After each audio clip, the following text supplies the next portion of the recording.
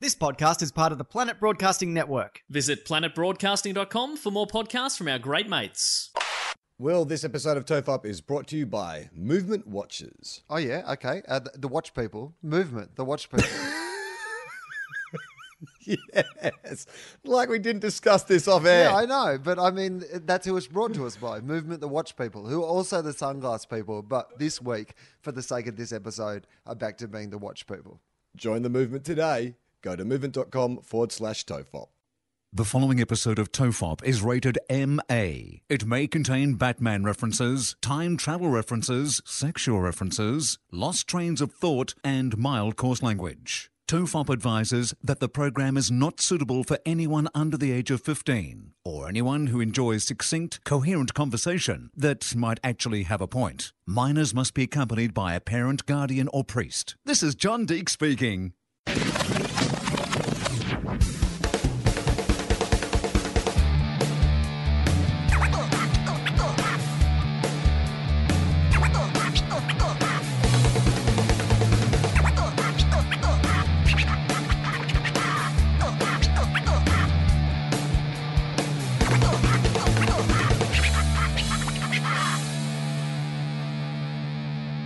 Everyone relax. This is TOFOP. I'm Charlie Clausen. I'm Will Anderson, and Charlie, we're developing, Yeah. we're learning, we're moving forward, because here's Are the we? thing. Yep. Yeah. And here's the sign. I took a swig of my delicious beverage before it was time to say my name. Normally I take know, it but I did- exactly as it's time to say my name, and I really feel proud of the fact that I took it slightly before then. But I did see you swigging it and your eyes widened when you realised I have to swallow this before I get to my own introduction. Yeah, I mean, look, to be honest with you, I It was, panicked. you really cut it fine. I'm taking credit for something, to be honest. I was about to fuck up again, and then just realised in the nick of time that I was about to fuck up again, landed it, and then tried to pretend that I was actually meaning to do that the whole time. You've done that on TV as well. Were you on The Project or something where you took a sip of tea just as they were cutting to you? I'm not very good at doing television, Charlie, and that is why I choose to not do a lot of it. And I think it's good for everybody. I think both me, television, and the audiences appreciate that I realise my limitations. I wouldn't say that, mate. Don't be hard on yourself. I think you're pretty good at TV. You started on Hey Hey It's Saturday, right? That's right. Dickie Nee, that was my first job. They did it with my real life head for ages, but they eventually replaced me with this, it was a cap on a stick, which was really, I mean, a pretty terrible time. But it's like, people are losing their jobs to automation and machines and artificial intelligence. That's what it was like when they replaced me as Dickie Nee with just a cap on a stick. When they revived Hey Hey It's Saturday, did any call go out to you? Was there any hey, Will, do you want to come back and... what did you do? Well, you did a segment like The Great Aussie Joke. Is that what you're on? Is that the segment that you did? No, I did a segment. I remember it fondly. Two of you had to bring in something from home, and then there was one thing that was from somebody in the audience. But you all told the story of why that particular thing was yours or not, and then the audience's job was the contestant's job was to work out who was telling the truth, or it was that sort of conceit, right? So I was on with Kamal and Greg Fleet, and I've told this story on the podcast before. But just before the curtain went up, Kamal, who was in the middle, turned to Greg Fleet and turned to me and said, fellas, we look like a Vegemite sandwich.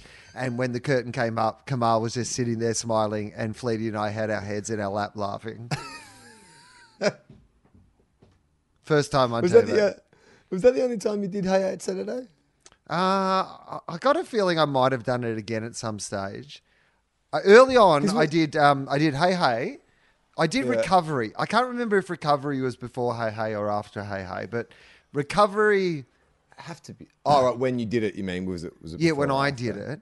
I'm going to say I might have done some Good News Week as well before I did stand-up on TV. So I reckon I did Good News Week, and then they asked me to do stand-up on Recovery, and it was the worst. Like the worst experience of my Explain entire to people life. what Recovery was. Recovery was a Saturday morning music show, right? Hosted Not by a guy really- called Dylan Lewis, who's a very funny performer. And it was for kids. It was like music clips and live performance and just mucking about on a Saturday morning for kids. But about rock and roll and stuff. And they'd have stand-ups on there.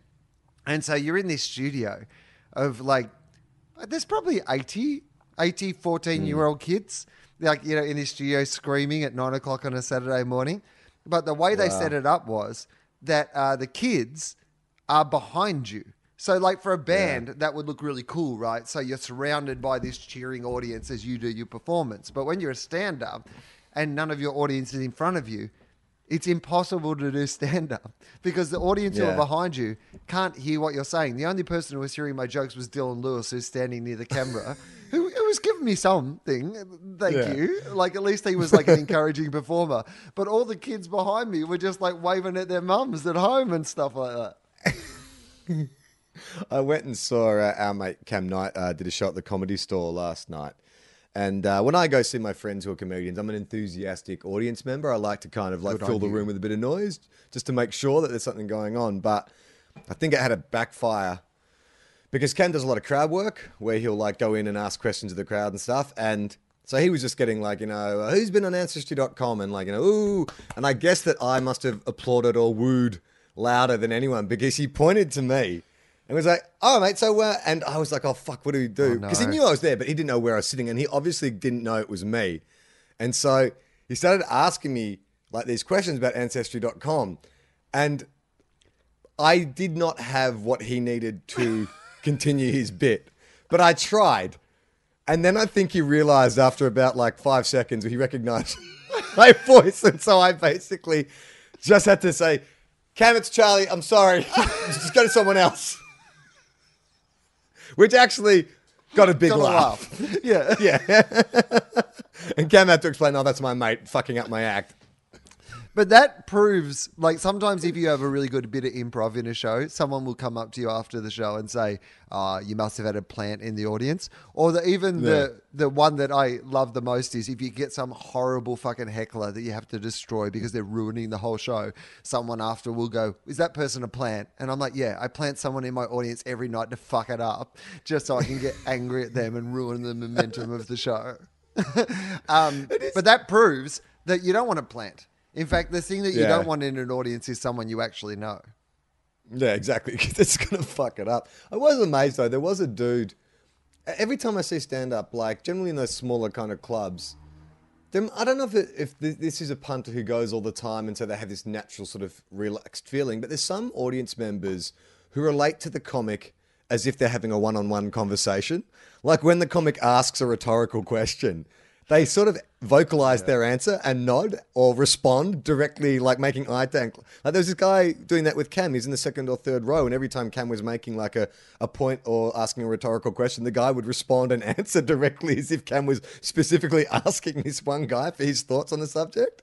I did this show during the comedy festival, and you know, it must have been a Friday or Saturday night. It was a hot night, whatever it was. Like, as in, like, the crowd were really kind of rowdy and up for it, and I was having a really good show, and I'd done about 15 minutes, and it was just one of those nights where you're in the groove and the audience is really up for having a good time. Like, you just don't have to work to get them to where you need them to be. You can just kind of relax and do the show, and it's just going so well. And then I paused for a second, and I guess in some ways it's my own hubris, because on nights like that when you just bang it out, sometimes you feel like, you know what, I'll have a little pause here, have a drink, so I can get my energy back, they can have a chance to kind of reset and whatever. And this one guy in the audience took that opportunity to make some joke, like try to extend my joke or make some reference. No. Like normally I would have the good grace and good humor to go, well, let's just make this fun. It's not what I wanted, but let's just make this fun. But because I was caught so off guard, because it was just one of those nights where I didn't expect any speed bumps, and because I was having a drink and I wasn't really thinking, I just turned and I said, what part of the last 15 minutes made you think I don't know what I'm doing? Like, what other performance would you go to and they nail the first 15 minutes? I can understand if it's a rough night or if there's lulls or if there's some shit going on. But if you go and see like Macbeth at the Sydney Theatre Company and they roll into the first 15 minutes and there's a pause while they do a blackout and change a scene, you don't go, you know what? I'll riff. This is a dead spot. I'll put some of my thoughts on Macbeth on the table. Like, it just you wouldn't do it, right? Well, it's kind of like if you're making a fish out of water comedy, like an alien lands on Earth and goes to see his first ever stand-up show and doesn't understand the unspoken contract between performer and audience. Like, oh yeah, that makes sense. Like this guy is throwing these ideas out, inviting discussion around certain things. Oh, well, here's my thoughts on it as well. When he stops talking, this is obviously it's like conversation. It's my turn to chip in. Oh, Charlie. What? Yes? Copyright Tofop, copyright Tofop, Okay, copyright Tofop. So, Okay. so And just pause for a second as Will comes up with an idea that's been done before, I guarantee. Go on. A giant shark. Jason Statham fights a giant shark. a team of hostages, a team of terrorists take a building hostage. There's only one cop. It's Christmas. And a giant shark. And a giant shark. And a giant shark. Okay, I've got an idea. All right, what's your gold? Give it to me. So, Alien comes to Earth, Yeah. right? You said, well, you inspired this. You said Fish out of Alien water. goes to stand-up comedy. But here's the thing. The reason that comedians can travel so well and the reason that comedy often works, like if you're from another country, like Jamoan, for example, or like when foreign comedians come to Australia, they can observe something that we see every day. And because we see it every day, we don't realize it's ridiculous because to us, it's just how it is. But someone from overseas comes over and they go, what's the deal with this? And we all sort of suddenly have this thing of going, oh yes, how ridiculous are we? So an alien coming to Earth, like would have the greatest comedic point of view of all time, right? Because everything he'd be seeing with new eyes. And so everything would be, what's the deal with? Like the alien comes down. So this is a movie about an alien that comes to Earth to learn about human beings, but instead becomes the world's greatest stand-up comedian. Observational comedian. Yeah. Oh, and the alien was meant to be the party that came down and learned about us so that he could destroy us, but he accidentally becomes. He goes to stand-up comedy, right? He goes to open mic to find out what people are thinking. He gets up himself, and because his point of view is so acute, because he's noticed he's seeing everything for the first time, he suddenly becomes this amazing comedian. And then so he doesn't want the planet to be destroyed by his alien civilization because he's actually making a much better living now on Earth as the world's greatest comedian than he was on his planet. So he gets it gets planted on Earth, and where he thinks he's going is like the UN or something because he wants to find out what, but he actually gets dropped at an open mic night. So what he sees is this forum in which people get up and ask questions and make observations to an audience. And he assumes, okay, go on. They get Netflix, right? Right. They're tuning in, like, you know, as in like they're monitoring what we're watching. And as a way to understand us, they go, well, they've got this thing called Netflix that everyone around the world can access. This will give us a sense of what their stories and their cultures and their tastes are. Now, if you tune on Netflix at the moment, you'll realize it's nothing but fucking stand-up comedy specials, right? So suddenly they get this idea that stand-up comedians are like, you know, the most important thinkers on the planet. The philosophers of. So instead of going to the UN, they end up going to the Montreal Just for Laughs Comedy Festival. And so is it a thing where do they take human form or do they look like an alien? Like, is it like a grey getting up and telling jokes? And if it's a grey, does he get up like in that 80s kind of cliche comedian thing where he's got like a jacket with his sleeves pushed up and he's standing in front of a brick wall? Well, yeah, but also I think, you know, like in comedy, the great trick is like Ed Byrne, when he had long hair, he used to have an opening line about, I know what you're all thinking, Darlene from Roseanne all grown up or whatever, you know, like whatever it was, you know, call what the audience is seeing, right? So maybe this person looks humanish, but alien and, alienish. And, you know, so that's kind of part of their shtick, you know, so they open with, I know what you're thinking, E.T., all grown up. Anyway, you know, and has a bit about phoning home in the modern age, you know. So, but does the alien have an awareness of what he's doing, or is he just making observations, which we interpret as being funny? He's asking legitimate questions like, what is the deal with with sexual intercourse? You know, like it's not like he's making jokes. He literally is like, what is the deal with having pets? You know, you walk around scooping the shit of these like smaller, dependent, inbred animals. And everyone's like, oh my God, that's so right. We're so lame. Right. All right. So Can you stop clicking your fingers every time you have an idea? It's quite obnoxious. no, All I right. can't. No. Bolt from the blue. Straight at the top of my head. Bam. All right, go on. What I was going to say was that you're right. I think that your story is more interesting, which is this Yeah. idea that lands on Earth, starts making everyday observations, like literally is confused by these things, wants to know what is the deal with, and then people are laughing, and maybe someone even suggests you should go to a stand-up comedy club. Starts asking those questions on stage, just legitimately. No, what is the deal with that? That makes no sense to me. And Okay, I reckon this is how. So his spaceship crash lands, right? Right. So news crews turn up because there's this crater. No one knows what it is, if it's a meteor or like a volcanic explosion or whatever. And he's the first guy they find on the scene. And so they go up to him with a camera and a microphone and they're like, did you see what happened here? And he's like, what's the deal with blah, blah, blah? Makes his first observation. And it's so kind of odd and funny, it becomes a viral video. Like it just like goes around the world. Like, remember that viral video of that kid being interviewed by the journalist and he's like, I like turtles.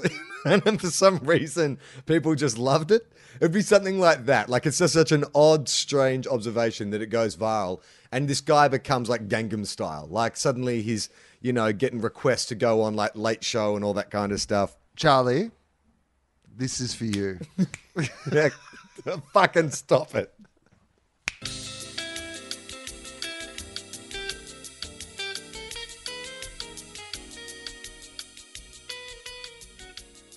Well, this episode of TOEFOP is brought to you by Movement Watches. Yes, baby, they are back on board. Hang on, Movement Watches. You're not talking about Movement, the sunglass people. Well, I am talking about the sunglass people, but originally they were the watch people. And they're still the watch people, and those original watch people are now kindly sponsoring this episode. Yeah, to remind people that they're also watch people. Because people, here's the thing, Charlie. People might have met Movement through their affordable and stylish sunglasses, and they might not know that they also make watches, apart from the fact that in every one of the ads we go, what? The watch people?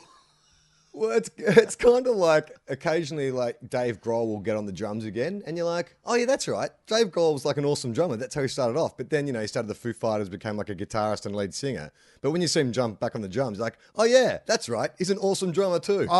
The thing that I hate most about the Foo Fighters, because I enjoy their music, Yeah. or at least their early music, and, I enjoyed their early music. Oh, you like their old stuff better than the new stuff? I like their old stuff better than the new stuff. In fact, I like their old stuff so much, I'm willing to ignore their new stuff.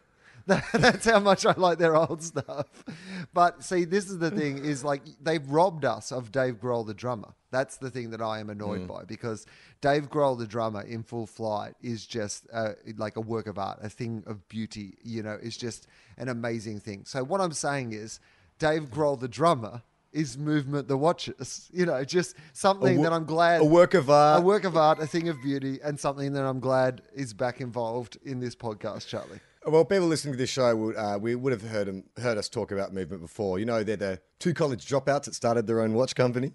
The company, believe it or not, Will, has grown like crazy. So who needs college? That's what I'm saying. I mean, that's what I'm hearing. It's the constant message that I get out of these. Like, often the message they're meant to be saying is buy our affordable and stylish sunglasses and watches. But what I'm getting is drop out of college. In fact, drop out of college, save yourself those college fees, and buy whatever the fuck sunglasses and watches you want. Well, they've sold over 2 million watches in over 160 plus countries, and they continue to revolutionize fashion on the belief that style shouldn't break the bank. I don't know if you've checked out the site lately, but they have doubled the number of watch styles, and they're still expanding. I have actually been to their site because I'm thinking of getting a new one, and it is amazing. Like, they've got a watch for every occasion. Like, I don't know. You're not really an accessory kind of guy, are you? You don't like sort of accessorize for, daytime, nighttime. You just wear the same thing all the time, Well, right? you know why it is, Charlie. I'm not an occasion Why? person. Like, that's the problem. Right, Like, that's right. see, I don't like occasions. I'm not a leave the house person. I'm not a do things that have been organised by other people person. And so I don't have as many occasions. I like something that is just your sort of 24-hour, can wear at home, can take off at home. Well, what Movement need to design is a Will Anderson limited edition, just like a Flavor Flav type, just a giant watch that you can wear around your neck. So when you're sitting in your office all alone at home, you can look down at your watch and go, yeah, I've got time to be lonely. Yeah, well, you know what the thing is also? Sometimes when you're on you're by yourself, like sometimes, okay, you hear this argument, right? People go, oh, women don't dress for men. Women dress for themselves to make themselves, feel beautiful and look beautiful. Well, Charlie, just because I don't want to leave my house doesn't mean that I don't want to get dressed up, that I don't want to look good for myself while I'm around the house. I want to still feel good about being in my own company. Yeah, I can see you like creepily Silence of the Lambs styles, like getting dressed in a tuxedo, putting on your brand new Movement watch and looking in the mirror and just sort of like slow dancing with yourself to horses in the mirror. Teaching Ramona and Winnie to slow dance. I'm slow dancing with Ramona and Winnie. Like, in a mirror. And I'm just like, life is perfect. Movement have come a long way from being the crowdfunded kids working out of the living room, just like this podcast came a long way from being, well, no, we're still pretty much crowdfunded. We're just no longer in a living room. We're in two different states. Yeah, exactly. We've made it more difficult. We've gone backwards.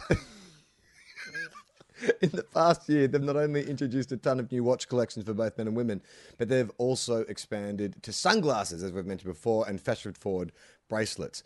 Movement are all about looking good and keeping it simple. The watches don't tell you how many steps you've taken or blow your wrist up with text messages, i.e. are you up? Sorry, that's sanctioned copy. That's not me suggesting that people who don't have Movement watches are somehow sexually promiscuous, but... Sorry. New watch, who dis? I don't want to have to type that. It tells the time and it looks good doing it. Movement watches start at just $95. At a department store, you're looking at paying between $400 and $500 for that. Movement figured out that by selling online, they're able to cut out, guess who, Will? The bottom man. No. The top man. Cut out the top man. No, somewhere in between those two. I feel like I'm out of options. No, Is there there's another something man? dead in the center. You got Sorry, the bottom man and you got the top man. Just the middle man. The middle man. Yeah, got him. Get that guy out of here and his stupid retail markup. Movement provide the best possible price, classic design, quality construction, and styled minimalism. I can't even speak. Styled minimalism. That's a hard one. Say that 5 times. Styled minimalism. Minimalism. All right, show off. Okay. All right, don't rub it in, all right? It's actually easy to say it 5 times. The more you say it, the easier it is to say. To get 15% off today with free shipping and free returns, go to movement.com/TOFOP. That's movement.com/TOFOP. Find out why Movement keeps growing and check out their expanding collection. Join the movement today.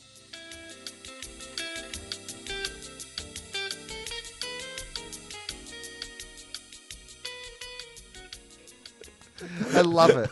Viral video. Of course it's a viral video. I don't know why I'm talking about stand-up comedy clubs in the world that we live in now. Viral video is, of course, how it happens. Alien crash site, news crews there. Alien has slipped into the crowd being interviewed as if they were an observer of what had happened. Making some observations becomes a hilarious viral video. Yeah, and then this starts there's requests for him to go on the Jimmy Fallon show and stuff, and he just keeps pursuing. And people think it's an act. It's like, oh, it's brilliant because it's almost like a Stephen Wright type act, just real the kind aliens of monotone, doing things like take me to your leader, and they're like, yeah, no, you'll meet Jimmy before the show. Yeah. I love it. Copyright TOFOP. I am hesitant to talk about this with you, knowing your history of ailments, but I had a total 41-year-old man moment this week where I fucking threw my back out. Yeah. And, oh my God, it was my own fault. I was at the gym. I was lifting heavy things. And I've done my back before, I've strained it and whatever, but this was different. This was literally... felt it go. And it was one of those things, I've never had this before, where it's so it's my lower back. The whole thing just, I felt a twinge. And then I was like, oh, I actually, I can't stand up. I can't straighten up. I was on all fours. And so I kind of rolled onto my side and shuffled over to a chair and sort of dragged myself painfully to my feet. And then I was like, oh, I can't walk. I can't actually move. And luckily, this trainer had seen it and so he'd come over and he said, are you all right? I'm like, no, I'm just not really sure what I should do. And he's like, well, just try and stretch, just keep your back straight. Don't bend forward. Don't aggravate it. So I tried to do that. And then I was like, you know what? I'll get on my back and I'll try and, warm it up, stretch it out. I got enough kind of movement in there that I was like, okay, I can get to my feet again. But as soon as I got out of the gym and into the shopping center, it seized up again. Like literally, it was like I had a plank running from my hips to my shoulders where I just couldn't turn my head, couldn't lean forward. And it's like, how am I going to how am I going to get out of the shopping center? I can't walk. So then I realized that I'd been standing there for about a minute and a half, like just not moving. So I was like, I'm probably going to start Because local raising... children started handing you $2 coins. Yeah, like, exactly. That guy from Home and Away is really, really fallen. Good statue. He's making shopping center appearances as a statue. Dude, I had to pull out my phone and pretend. I was so self-conscious. I was like, I'm just going to pull out my phone, pretend I'm checking an email or something. And then I was able to make these like tiny little shuffling moves, like just little steps. So I made it all the way like down the ramp and into the car park. And then I got to the car and I was like, oh, hang on. Like, how am I going to get into the fucking car? I haven't thought this through. Opened the door, managed to get the seat all the way back, and like a plank of wood, got myself into the car, like almost completely straight, like on a 45-degree angle. So the top of my head's like that, and my feet down to the pedals. Managed to drive home like this the whole way. Then I live on the second floor apartment. It's like, how the fuck am I going to get up the stairs? I haven't thought about this at all. Managed to get up the stairs and was like, all right, what do I do now? So I jumped on WebMD, which is great if you really want to fucking like become hypochondriac about what you've done. I was convinced I was borderline paralyzed because this has never happened to me before. As it turns out, I called my GP, explained what had happened. He said, look, your back's just gone into spasm. The best thing you can do is just like put heat on it, rest it, anti-inflammatory, some painkillers. And then when it relaxes a little bit, then maybe go see like an osteo or a masseuse or someone and try and like get some movement into your back. So movement, the sunglass people. Yeah. They said, yeah. He said, you want stylish, affordable care? So that night, Jen was away, thank God, because I was fucking miserable and like could not move without, like every movement was like, ah. So I got to bed and was like, I can't roll over, I can't sleep. Finally called actually got on a bus to go back to the gym to this masseuse because it's like, I can't drive. It's too dangerous for me to be driving. But at least if I'm on a bus, I can be upright the whole way. So like shuffled back in. This dude, Mr. Miyagi style, got me on the thing and put the hot cups on. You know, they do that hot cupping thing. Yep. And then proceeded to give me the most painful... It was like, I couldn't see what he was doing, but it was like his fingers were reaching into my back, grabbing the muscle that had seized up, and he was just like twisting and pulling the muscle out to the point where like I was begging for mercy. Like I was tapping out, I was crying. And it's one of those things where he's very good at sort of humoring your begging, but then continuing with the torture anyway. But by the end of it, like I got some movement back. He's like, to be honest, I just own the cups. I'm not trained in this at all. No, I don't even work here. Oh, man. Oh, no, the guy will be in a minute. I was just having a crack. I mean, I can't make it worse, right? But I was saying to him when I finally got off, when I got off the table and I was like, sort of like, oh, fuck, I can actually like, put my shoes on. And I was saying to him, like, so obviously like I was too fatigued when I was doing this exercise and I wasn't like, I didn't brace myself properly. And he's gone, oh, no. It's just that you're 41 now. I'm like, What do you mean? He's like, oh, that's just going to happen more often. Like your body just doesn't have the strength or the durability that it used to. So especially if you're doing strenuous activity, it's going to happen more and more often. Yeah, you're meant to be dead by now, mate. No, your stuff isn't meant to last this long. No, your eyes are going, you can't hear anything, your hair's going grey, if you've got any, and then it's just appearing in places you don't really need it for reasons no one can really understand. Your body is a ticking time bomb. Anything from now on could just give out at any fucking point. What's that? He died in his sleep. How old was he? 38? Oh my God. I'm 5 years into his fucking afterlife. Yeah, I know everything's broken. You're in your 40s. And best of all, like you just can't make a movement without making noise. Like everything now is like That's me. Like basically what you've described is your one day is my last 10 years. I know. That's why I was reluctant to bring it up, because I didn't want to sound like I was trivializing. But I can empathize, having gone through like a day and a half of like, I can't move. What the fuck am I meant to do? All of a sudden you realize how your spine's quite important. Well, here's the thing, Charlie. My only hope is that my years of experience of dealing with this will then bring me back closer to the pack when all you fit bastards start having the same start problems breaking I've been down. having for like 10, 15 years, you know? Yeah. You know, you guys are like, oh, how bad's having a bad back? I'm like, mate, it is really bad, no doubt. You're absolutely right. But I've got 10, 12 years of experience here. Like, maybe I'll just like, you know, I'll start to kind of move back. You know, the distance will be gone. My experience, oh, you know what I am? I'm a hipster. I'm a hipster. Yeah. Yeah. Arthritic hipster. Yeah. I'm an arthritic, hipster. Well, I wonder though, like, you remember that Tommy Hafey, that old AFL coach, was one of the fittest old blokes in the world. Like, there's always that sort of thing. If you went down to Portsea any day of the week, chances are you'd see Tommy Hafey at the age of 80, like jogging along the beach. You know, he does his like 5 kilometers every morning. So it's Did like 100 push-ups a day or something. something day. crazy like that. He looked like an old, tough bit of leather. Like he was He just looked all, like what Popeye would look like if Christopher Nolan made Popeye. Yeah, I mean, the same way that, like, you know, Clint Eastwood had that same kind of, like, sinewy, leathery, like, could still punch you out if you wanted to. But do those dudes, like, just never give up? I mean, what drives him past the point of, like, my back's been bad for 3 days and I've virtually wanted to quit life. I'm like, this is too hard. I don't want to do it anymore. Like, those dudes at 80 who are doing fucking 100 push-ups a day and jogging, doing sand runs and stuff, like, is that just a mental toughness thing, or is that a genetic predisposition? Well, part of it is because they don't want to feel like shit, right? Like, you know, Well, I have a but friend who surely was like, they would, though. here's how I fix my back. And then he showed me this program where he had to fucking lift up kettlebells and shit for 6 months and do underwater aerobics. And I was like, nah, too hard. So, Yeah. But it's gotta hurt. Like, it's gotta hurt. I mean, there's no way that... I tell you about this dude I used to see at the gym in Hollywood. I'm not sure if I mentioned it on this podcast, but when I was staying at your place in West Hollywood, I'd go to this this gym called the Eastern Gym, and there's a dude who would come in to work out who must have been 80, like, at least.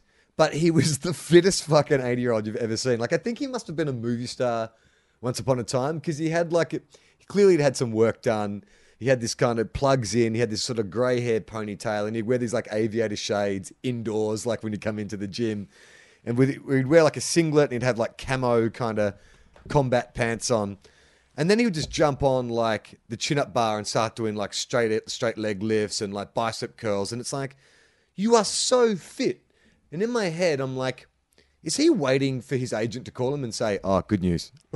Like, they want you for Expendables 4. Like, finally, the call. Like, what is motivating you? Is it just because you're driven to look good? Or is it like you think that, you know, somewhere along the line, they're looking for a geriatric action hero? I don't know. There's something about older men getting really super fit that I find a bit off-putting. I've been Well, watching... also too, because you've got to maintain that kind of muscle mass, you've got to take so many supplements, because naturally we stop producing testosterone and your muscle mass deteriorates naturally. So for that dude to have the rig that he did, or for Sly Stallone to have his rig at his age, like, that's HGH, steroids, that's all kinds of shit that's going into your body. Yeah, and I was watching Gordon Ramsay has this new TV show. And it's basically he's like, you know, hotel rescue, but now he doesn't stay a week at their place. He does it all in 24 hours. It's called To Hell and Back in 24 Hours or something like that. And so essentially it's a fucking great show, because Gordon Ramsay, they tell the people in this, like, you know, restaurant that's going to shit that, you know, they're going to be part of a reality show, but they don't tell them it's Gordon Ramsay. So, right. So they go in like a couple of weeks before, they put in hidden cameras in the kitchens and whatever. And so they do all this filming of all the shit that's wrong with the place first. And then Gordon Ramsay goes in disguise and has a meal. So at the start of every episode, there's Gordon Ramsay, Mission Impossible style, No. getting into a different disguise. And it's amazing. Like, he went to this Hermosa Like, beach what kind of, like, how convincing are the disguises? Oh, man, you've like even if you don't watch the show, you've just got to. There's got to be some Tumblr or something somewhere where somebody's already. Mike Hal, can you Google that as we're talking? Can you look for Gordon Ramsay disguises? What's it called? To Hell and Back. Yeah, I think Hell and Back or something like that. Yeah. Thank you. Because I reckon somebody would have posted them all. You know, there must be some BuzzFeed No, article. I've got to like, see these. You know, Gordon Ramsay's disguises rated from 8 to 1 or whatever. Yeah. So, because sorry to interrupt, but have you watched any of the Sacha Baron Cohen, Who Is America? I have not. Because he plays like a range of different characters in that, and I find the makeup to be so unconvincing. Like, I'm surprised that so many people have fallen for him. Because to me, it's like, if this dude sat down opposite me like that, you're clearly wearing like a fake nose. That does not look real. Well, Gordon Ramsay does a good job of. So he goes in a situation. So, for example, there was one where he has a family that goes in with him and he's like the dad of the family. So, you know, it's not like he has to be the focus of their attention or the only one doing the talking. Where I can't. Sorry. Sorry, Mike Allen just popped up the first photo of Gordon Ramsay in disguise. He looks like Seb Gorka. Seb Gorka's little brother. I mean, how would you describe that? That's like a Marxist. I mean, what is that? He's like he looks like an alt-right activist. Yeah, that's exactly what he looks like. He looks like somebody Donald Trump just employed from Breitbart. That's what he looks like. He's got like a grey sweeping fringe, little glasses, and like a Lenin-esque goatee. That can't be him. That next one you've put up, no way. The next one he's put up, it's got a receding hairline. Looks more like he looks like a retired real estate agent. He's got a cravat, open neck shirt. That can't be Gordon Ramsay. That makeup's amazing. That is Mission Impossible style. That looks like, to be honest, somebody who used to be a beloved children's entertainer they've just found out was a pedophile. That's who it looks like. I know, it's amazing that two of his incognito disguises, he looks like an alt-right activist and a pedophile. Oh my God! This just get worse. The next one, he looks like a lumberjack. This looks like a guy who comes from the woods. And it's like a mate of yours has disappeared to the woods for a year and he comes back and it's like, Will, I've killed things. No, you know what he looks like? I've killed things. You know the band Mumford and Sons? Oh, yeah. Mumford. He's Daddy Mumford. He does. Wow. And there's George R.R. Martin in this next photo. I've got to say, this makeup is actually fantastic. They look like four different people. Well, maybe George R.R. Martin and Shane not Shane Mumford. What's his name? Mumford and Sons. Mumford and Sons. They look similar, but the pedophile and the alt-right activists are just fantastic. Well done. So there should be more. I'm hoping Mike Hall's going to show us some more because we haven't got to my favourite one yet. So I'm hoping that we will get to see it. But so there was this Hermosa Beach episode and he goes in dressed as a surfer dude. Look out. Image is loading. Hang on. Hang on. I think that's the alt-right activist again. Yeah. Just a different angle. But that looks like a fucking mugshot. Even that photo. These are terrifying.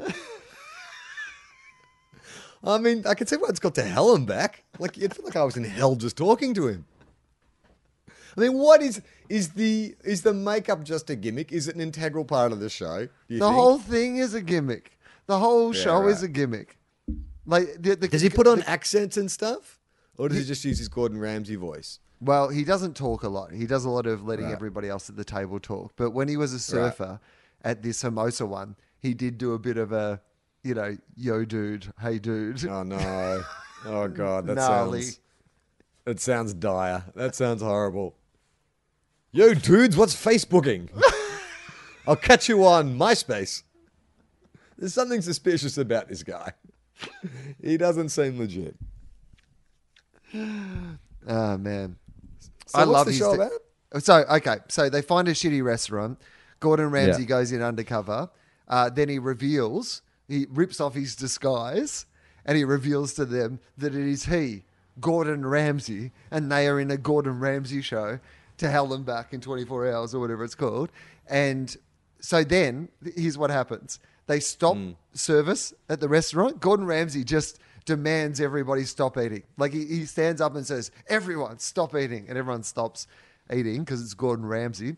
And then he takes everybody out to the car park where there's this like massive, like a tour bus sort of, ensemble. But inside it, he's got kitchens and, like staff and whatever, so that like the kitchen staff, and they're all going to go in there all night, like pull an all-nighter and learn how to cook this food that he's going to put into their restaurant. And then in the meantime, the restaurant gets like refurbished and all these sort of things, and everybody has to work. They have to ring. There's these scenes where he goes, get out your cell phones, ring your family, tell them you're not coming home tonight.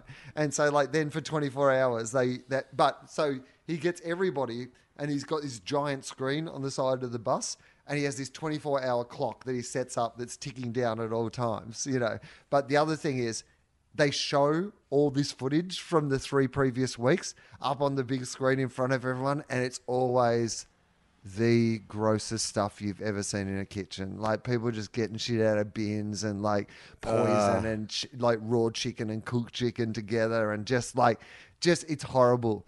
And like I'm really squeamish about things like that. And Amy finds it hilarious because I sit on the couch like I'm watching a horror film. Like, from scene to scene, I'm like physically like repulsing and covering my eyes and watching it through my t-shirt and stuff. But I love it. I've never gotten into any cook. I mean, would you say it's a cooking reality show?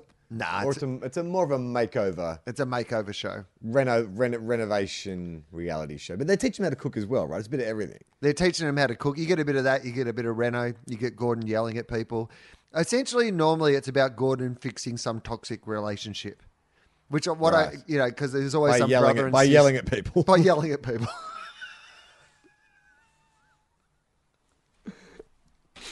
Like often he'll demand that they sack someone. And like they'll sack someone in the 24 hours, and he'll like bring families back together, and and it all happens in 24 hours. It's crazy. So what is his deal? Like he was just a chef from the UK who became a TV superstar. Yeah, by yelling at people. Right. Isn't there like a footage where he's like slamming some burger buns on the girl's ears and calling her an idiot or something? Your idiot sandwich. But unfortunately, I believe that might have been as part of a sketch on something. I don't think it's actually real footage. Right. It's not a legitimate. Yeah. Right, so I don't want to go all Snopes on this, but fake I've news, only seen Charlie. the meme. Fake news. Oh, we got another skies. This is my guy. The surfer? Yeah, right. I mean, it's a little hard to tell. It looks a bit like a WWE wrestler, I'll be honest with you. Looks like Edge and or Christian. Well, the reason that I started talking about this was that the reason I was going to say was that he's got really super fit again. So, so the reason that he looks a bit like a WWE wrestler is that he has that sort of WWE wrestler who's made a comeback sort of body at the moment, where he's wearing T-shirts that are a little bit too tight because he's so proud of his, shape that he's in at the moment. Yeah.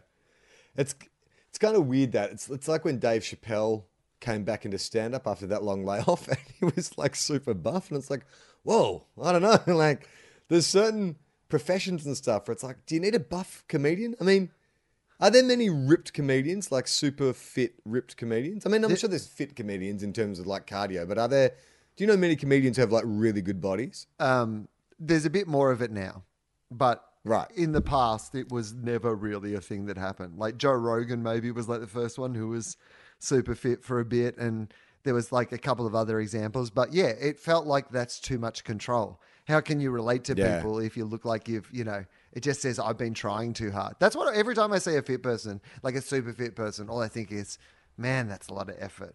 But that said, I saw our friend Osher, who's just recently done that sort of, same thing that you did for that same Men's Health magazine. And he just looks so healthy and so amazing. And, it's been really good for him. Yeah. No, I caught up with Osher a couple of weeks ago, went round to his place for lunch, and I had no idea that he'd done it. And it was kind of weird because, like, he's not the kind of guy, I never thought of Osher as being overweight or big or anything. He just looked normal. Yeah, but he got fat shamed really badly by like the Daily Mail or some ridiculous publication like that. Yeah, right. Horribly. Like really horribly for someone who's been very public about their mental health struggles. They found some photos of him on holiday or on the set of The Bachelor or whatever, and they were just like they look like they'd look like if they took a photo of me in the exact same stuff. Like, I'm not overweight, but I'm not at, my peak, sort of fitness either. So just fine, and they went to town like so viciously and so horribly. I thought it was fucking atrocious. Well, I think a good thing about what Osh was talking about with the exercise and the mental health thing is how they go hand in hand. Because I honestly think that, like, the one great benefit of exercise for me is the mental health thing. Like, there is something about the exercise for me, even if exercise is just a walk. Like, I kind of can't live without it now. I noticed that when I was traveling, because I didn't really have time to kind of get to the gym or even go for a walk or whatever, because you're always moving. And it just sort of, I just noticed that, like, my moods and my anxiety was getting more pronounced because I didn't have a chance to just kind of, I think there's something about, like, getting some physicality, getting your body moving, getting out of the house, like, not being in the one spot all the time. I can understand how that can contribute to, like, mental health issues. Yeah, no, I agree. And you're a walker. I am, yeah. I try to walk a lot every day, and I agree with you. Like, I think that there is a connection. Like, obviously, I don't like leaving the house, so it's hard for me, Charlie, that I have to. One day, I just like a house big enough that I could go for a really decent walk around the house, but without actually leaving the house. You just want it to be like a Ready Player One. You just want one of those haptic suits, whatever they're called. So you can just get on your treadmill, stay in your office on your treadmill in a 3-dimensional environment. Yeah, I can see the appeal. I certainly enjoyed that movie more than a lot of other people did because I was like, yeah, no, I see how this could happen. Yeah, this is not a nightmarish version of the future. This is great. Yeah, to be honest, of all the options we have coming in the future, I'm fine with this one. Lean in. Don't you think the major, I didn't really like that film. I thought it was, whatever. The major issue I felt is like the director that they got to direct it was too old. Like that Shining sequence, which is the standout sequence of the entire film, and it's amazing. But what horror film, like what audience is that horror film relevant to? Certainly not the target audience of that movie. Like, wouldn't it be more like The Purge or Saw or something like that if you wanted to kind of like appeal to like a mid-teen audience? Oh, yeah. I think the ingredients of that movie made no sense. Like, yeah, give it to a younger, hipper director and make that, or make it a nostalgia piece and lean into that. But they just felt like they didn't know what they were doing and who they were doing it for. Well, I read the book, and the film just plays exactly like the book. Like, I was like, stop it with the references. I get it. You fucking nerd. Like, you made me like, I am a nerd, and you made me hate nerds reading that book. Like, stop it with your bloody checklist of D&D references, you fucking nerds. I don't care. I don't care that you know every line from War Games. Who cares? Shut up, nerd. This comes from a dude who has a fucking encyclopedic memory for fucking movie dialogue. You made me hate myself, Ready Player One.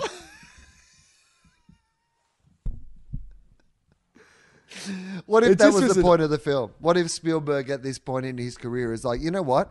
I feel like I've done some damage with this over-reliance on nostalgia and it's damaging to the world that we can't move forward. You know, I painted an idealized version of the world that wasn't actually, accurate, and I want to go back and redress some of this, and I want to get these nerds to actually think about the impact they've had on. And so the feeling that you had, Charlie, where you hated yourself, was exactly what Steven Spielberg was trying to achieve with the film. I know you're joking, but I don't think that's far off the mark. I think there was a comment on fandom, like how the ridiculous lengths that people go to, especially now with the whole, the Star Wars. When did Star Wars fans become fucking like Nazis? The worst people like, on the planet.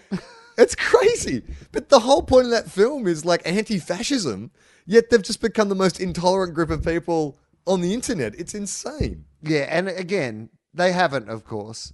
A loud vocal minority has ruined it for everyone, like always. Well, they would argue that a minority also ruined it for them, so I guess they see it. Yeah, a series of minorities. But we drove a couple of them off the internet, so I feel like we're doing good work. But it is amazing too, like this idea, there's franchises that you love, that I love. The idea that I have any kind of control or ownership, or if George Miller wants to fucking remake Mad Max and make a female the new lead, that in any way affects my life or my enjoyment of the original films. No, it doesn't make any sense. Like, it's not yours. You don't own it. Absolutely. Like it's his. In those cases where, particularly when it's the person whose story it is, they are allowed to do whatever they want with that story. At the end of the day, it's their story. They came up with the idea and they came up with the characters and they took it to there. And if they want to finish it there, that's how they finished it. You can not like it, but I don't think this idea that somehow you are entitled to getting. But it's the build your own burger at McDonald's thing, right? Like the idea that you somehow know better. Yeah. Well, it's also this thing too of we live in such a post Comic-Con world, post fan service world where nerds want every film to be like a fan service film. They want nods to the original. They want to hear the music from the original. They want like lines that reference the original. It's like, I don't think that's interesting. Like, just go back and watch the original film if that's what you want. If we're going to revisit that universe, let's see it from a fucking different point of view. It's like what you always say about the Nolan universe. Let's see the same fucking stories of Dark Knight, but told from the point of view of one of the cops on the beat or something.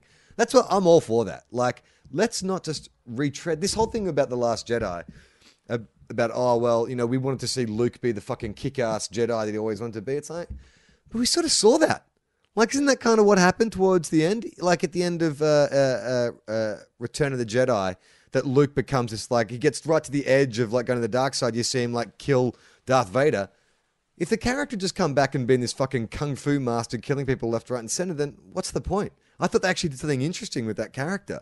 Also, they did the thing, again, people know that this is probably, since Empire Strikes Back, the only other Star Wars film that I have liked. So perhaps, you know, the reason that all the people who love Star Wars don't like it might be the reason that I do like it. So I put that out front. But I thought the ending was the truest to this idea of what the Jedi's meant to be. Because my major problem with the Jedi is that a lot of the time they are as bad as the fucking Darth Vader and the fucking all those dudes. What are they called? The Empire. Yeah. No, but there's something. What are they called? The Dark Empire. Side, right? The dark side in general. The dark side. The dark side team. Yeah.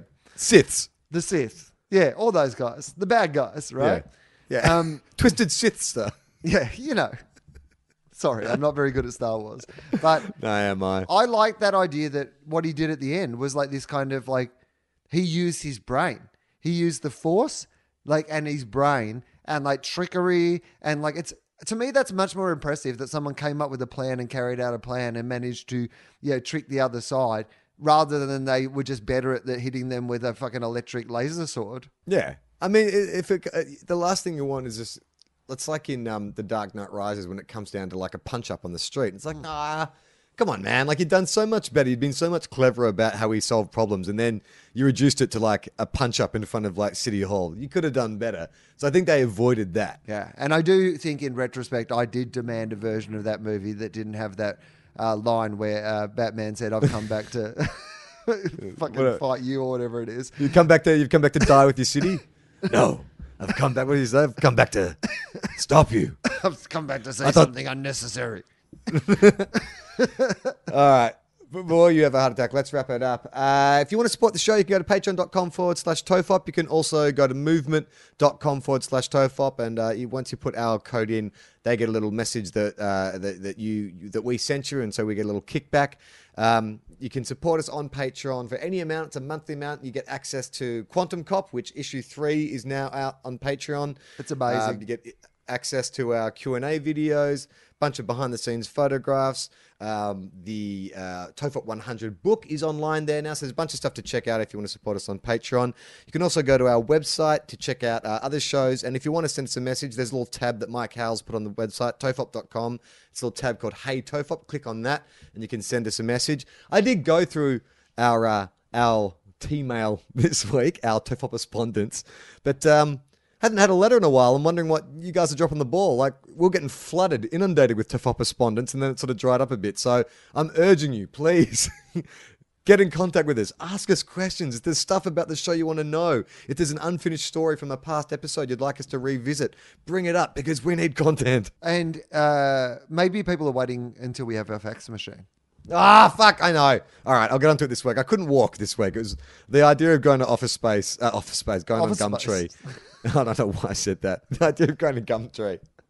and having to drive to someone's house and buy a fax machine when I couldn't walk seemed too much. But I will. I'm definitely getting a fax machine. I've contacted IINet. Apparently, all I need to do is just get a phone number, so I'll plug it in, and it's going to be a waste of money. If they saw you hobble in and buy a fax machine, they might think that you're a time traveler. They're like, he's clearly a time traveler who's in another body. He wants a fax machine. He's clearly an old man in a young man's body. Have you got any shows to promote? Yeah, I am doing my Will Legal show at the Sydney Opera House with Justin Hamilton October the 13th.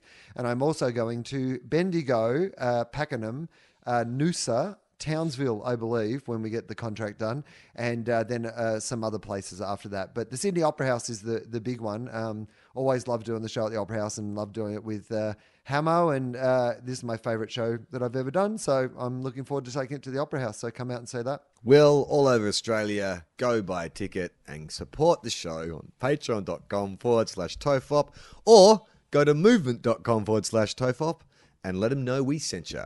I'm Charlie Clausen. You really nailed that, by the way, that dismount. I know Thanks. I've ruined it now by not saying my name, You but fucked it. that was real good. And I get no joy out of ruining you doing it really well. I'm Will Anderson.